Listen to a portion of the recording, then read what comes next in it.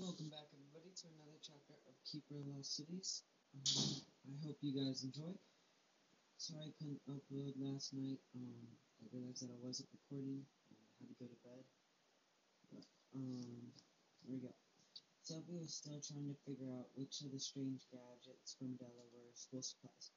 When the chimes rang, Dex had arrived to meet her at Haydenfield, so she wouldn't have to arrive at Foxfire. She laughed as she let him inside, and I thought my uniform was bad. She couldn't believe she had to be seeing a blue plated skirt with black leggings and a shirt vest cape combo. Dex's was worse though. The blue laced up jerkin over a long black sleeve shirt and blue slacks with pockets at the ankles wasn't so bad, but the twisted length cape made him look like a really lame superhero. Captain Blueberry to the rescue. What's with the capes? She asked. I know, they're stupid, right? But they're a sign of status, so we have to wear them. Capes? Yeah. Haven't you noticed that only nobility have them? Foxfire is the only noble school, meaning you have to go there in order to be in the nobility. So we wear half the cape to demonstrate that. At least next year we'll get rid of the wimpy Halcon. He pulled the blue jewel bird that clasped the cape against his neck. We'll be mastodons.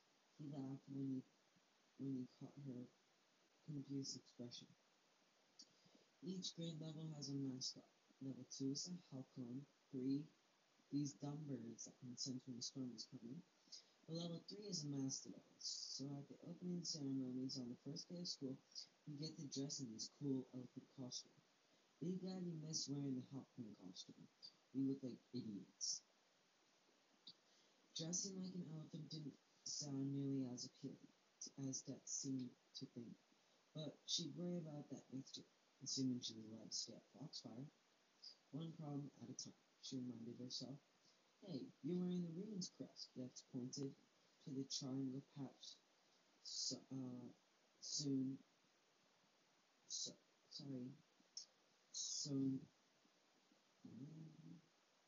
Dex said, pointing to the triangle patch soon where a cape hung over her heart. A scarlet eagle soaring with a white rose on its talons. His patch was square and looked like a bunch of chemistry equipment twisted into a tree. We wear our family's crest on our uniform. If Grady and Adeline are letting you wear theirs, they must be serious. Are they adopting you? I don't know. She never thought about adoption. She was still getting used to the idea of being an orphan. What if they didn't adopt her? Everything in her life is so temporary. Her enrollment at Foxfire, her home, felt like any second it could be all ripped away. Where are they anyway? Dex asked, looking around. A gnome ran in during breakfast and yelled something about a manticore stinging a stegosaurus, and they both ran off. And people say my parents are weird. It's pretty crazy here, but they seem nice enough. Grady and Adeline? Oh, they're great. They keep to themselves a lot because of what happened to Jolie. I never knew that before it happened, but my mom said they used to throw these huge parties everyone looked forward to all year. And now, they never leave the house. So weird. Sophie shrugged. A lot of people are never the same after someone they love dies. Really? Yeah. She started to ask why, and he seemed surprised. But then she remembered that what Alden had explained about the elven lifespan.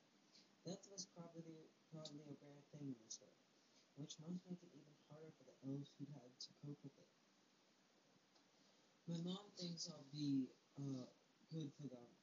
My mom thinks it'll be good for them having you around. Dex told her.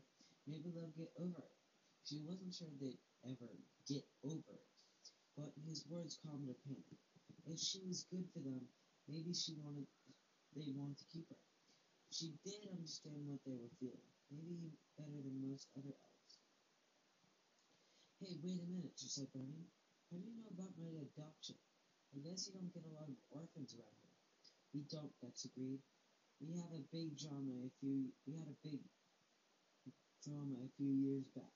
Some kid named Wiley, whose dad was exiled and his mom died too.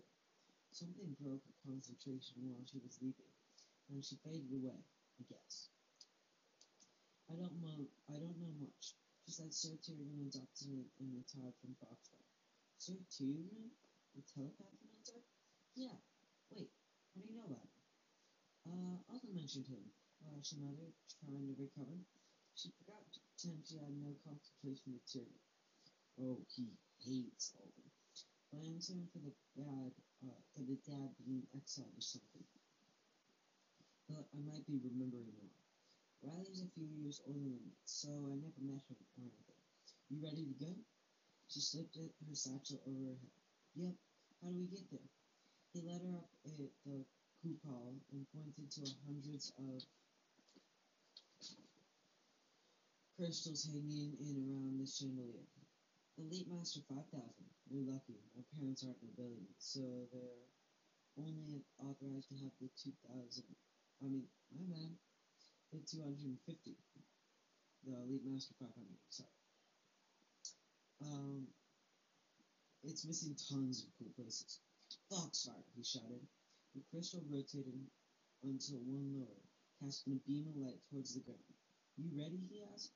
She wasn't, but she forced a smile across her face, took a deep breath, and let the warm feathers whisk through her and pull her away to her first day at Foxfire. That's a school? Sophie asked, trying to make sense of the bizarre structure spread before them. A five-story glass pyramid towered over everything from its place in the center of a wide stone courtyard. The main building wrapped around the pyramid in a sharply angled U, and was made entirely of stained glass. Six towers, each a different color, separate the wings, and a seventh tower, another leap master, stood in the center, taller than the others. To the left sat a domed atmosphere and two smaller buildings, all built from the same glowing stones as the castle. It's like Shona and Lubrina. I think I said that right. To the right, two giant towers, one gold and one silver, twisted around one another, combined with extensive fields of purple grass. The place seemed more like a small city than a school, and Sophie tried not to imagine how hopelessly lost she would be. Dex led her into the bottom floor in the glass pyramid, which was packed with prodigies in uniforms the same color as the building's six towers. All hopes of finding Fitz faded when she saw the chaos, and Sophie ducked behind Dex, hoping no one would notice her. What are we doing here? She leaned in and whispered, Every morning starts with orientation. It's no big deal. Dana, our principal, reads off announcements while they take attendance. How can they take attendance with this many people? He pulled his registry pendant out from under his collar. They track us with these. Thousands of bells chimed an intricate peal, and everyone faced the far wall, which now showed a close-up of Danalina, a stunning beauty with porcelain skin, fragile features. She smoothed her caramel-colored hair and pursed her lips. Good morning, prodigies. First and foremost, whoever put this Greek rod on the desk over the weekend will. It's not funny. She snapped as everyone cracked up. Her eyes narrowed. Mark my words. Whoever it was will be punished to the fullest of my extent and my abilities. She let the thread dangle before she continued. Last week we had 14 prodigies detect special abilities. A new record. She clapped her hands and everyone joined her. And last but not least, where is she? Ah, there. The spotlight focused on Sophie. Everyone, please welcome Sophie Foster, a level 2 prodigy, starting her first day at Foxfire. Every eye turned to look at Sophie. Her name hissed around the room like a viper's nest. Sophie. Sorry, that was terrible. Danalina cleared her throat. Is that how we welcome someone? A second of silence passed before everyone clapped. Sophie looked around the hall. for a hole she could crawl into. That's better, Danilina said. That concludes today's announcement. Have a wonderful day. Everyone applauded as Danilina flashed her brilliant smile and blinked off the screen. Then all eyes returned to Sophie, and the whisper started again. Get me out of here, she begged Dex. He laughed and led her out to the nearest exit. I can't believe that just happened. It's no big deal. She had to force them to clap. Dex. She buried her face in her hands. Everyone was just surprised. They never had a prodigy start in the middle of the year. She groaned. Why do I have to be the exception for everything? Just relax. You'll be fine. Come on. He led her into the main building, which was divided into 6 different wings by the towers. One wing for each lower grade level. The walls of the level 2 wing were the same blue as her uniform, and the banners bore a halcyon in mid-flight. Dex switched halls so many times Sophie lost count, and she was beyond confused when they entered an enormous quad with glittering crystal trees scattered through the room. A statue of a halcyon filled the center, sparkling like it was carved from sapphire instead of silver. Prodigies chatted as they put books and supplies into the narrow doorways, flanking the halls, but everyone fell silent when they noticed Sophie. Okay, this is the auditorium, Dex explained, ignoring the spectacle they were creating. He checked her schedule and led her towards the far wall, to a door marked with a rune she couldn't read. This is your locker. See the silver strip? He pointed to a shiny mirrored rectangle just underneath the symbol. Lick it. The lock uses your DNA. That's gross. It tastes good. She doubted that, but she could feel everyone watching her, so she licked the silver rectangle. No. The faculty picks the flavors. They change every day, but watch out for Ellen's picks. Last week it was pepper. Made everyone sneeze like crazy. Dex's locker was 2 doors down, and a loud croak sounded as he opened the door. Dex yelled and slammed it closed, but the whole room filled with the stench of rotten eggs mixed with morning bread and a dash of dirty diapers. Sorry, give me a second. She put a muskog in my locker, he screamed. A high, wheezy snicker erupted behind them. They whirled around to face a girl towering over them like a giant stick insect. The girl's head was covered with a mass of frizzy brown curls, so it took Sophie a minute to recognize her as the bald girl from Soaps and Birds. 2 girls stood next to the crackling like evil hags. How'd you get into my locker? Dex demanded, stalking up Stina's towering body. His head barely cleared her shoulders. You left it open, idiot. I guess remembering to close doors is too hard for a son of a bad match. Dex grinded his teeth. His eyes lit up and pointed to a row of shabbily hairs along her jaw. Nice beard you're growing. Hope you know how to shave. Stina felt her chin and shrieked. She grabbed Dex by the shirt. You little... That's quite enough, Miss Hex. A slender woman in a deep blue gown cape ordered as she stepped through the wall and pulled them apart. What's going on here? What on earth is that smell? She put a muskog in my locker, Dex told her. She put a ball and serum in my left-berry juice on Friday, Stina retorted. The woman shook her head. Her long raven hair swizzled behind her. Such behavior. And in front of her new prodigy? Her almond-shaped eyes darted to Sophie. I'm sorry you had to see this, dear. You just walked through a wall, was all Sophie could think to say. Perhaps phasers do that sometimes. She turned back to Dex and Stina. You two should be ashamed of yourself. Apologize. Dex scowled. Stina glared. They both mumbled, fine. You two obviously need some time to bond, so you can spend all week together and lunch detention. But Lady Alexine, I don't want to hear it. Dex, get that muskog out of here, or it stinks up the whole place. And Stina, you seem to have some strange hairs on your chin. You might want to have Ellen check them. eyes crackled up. Stina turned beet red. She covered her beard with her hands and stalked off, followed by her minions. Lady Alexon slept across the auditorium, disappeared through a firewall. See what I mean? Dax asked as he kicked his locker. Evil.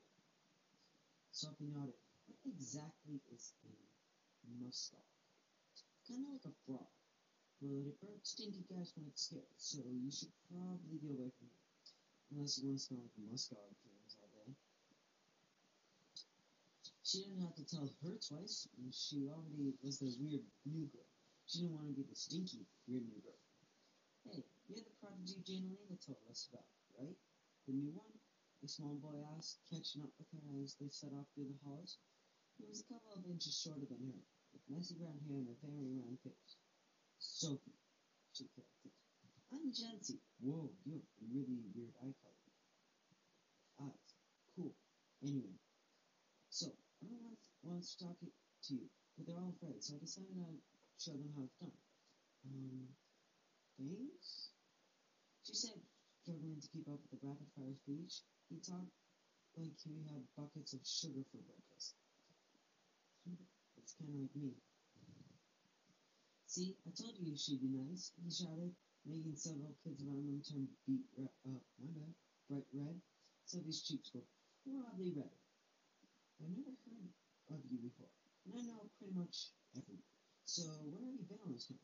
Jancy asked. She'd been hoping no one would ask that question. Often I instructed her to be honest. I was living with humans, she whispered. Humans? Everyone fell silent. Sophie managed to nod. Well, that's weird, but cool. I'll be a human. You'll be a human girl. That's awesome. She cringed. How about just Sophie? If that's what you want. Thanks. They hit a fork in the hallway, and she took the right path on her way. Jancy followed her. Where are you going? Elementism? She didn't miss the fact that that he used the word we. He laughed. Oh boy, you're going the wrong way. Come on, I'll take you there. Partimer wanted to run from the humiliating boys, who was drawing way too much attention to her. But she did need help, so she swallowed her pride. Then backtracked, making so many twists and turns, Sophie had to admit she never would have found it without him. Finally, they entered a narrow hall that smelled like a storm right before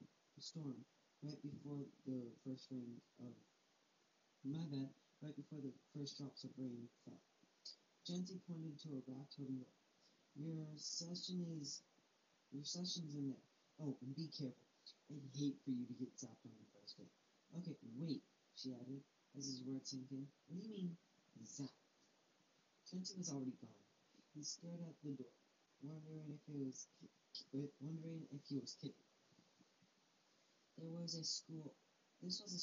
They wouldn't allow anything dangerous around the prodigies, would they?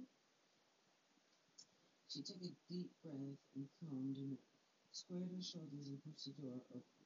A loud thunderclap shook the floor, and a bolt of lightning shot at her ceiling, knocking her off her feet. Well, that is the end of chapter 17. I hope you guys enjoyed. Have a nice week. Sorry about the poor quality. I just realized it. I hope you guys can get around it, but I'll try and fix it by next time.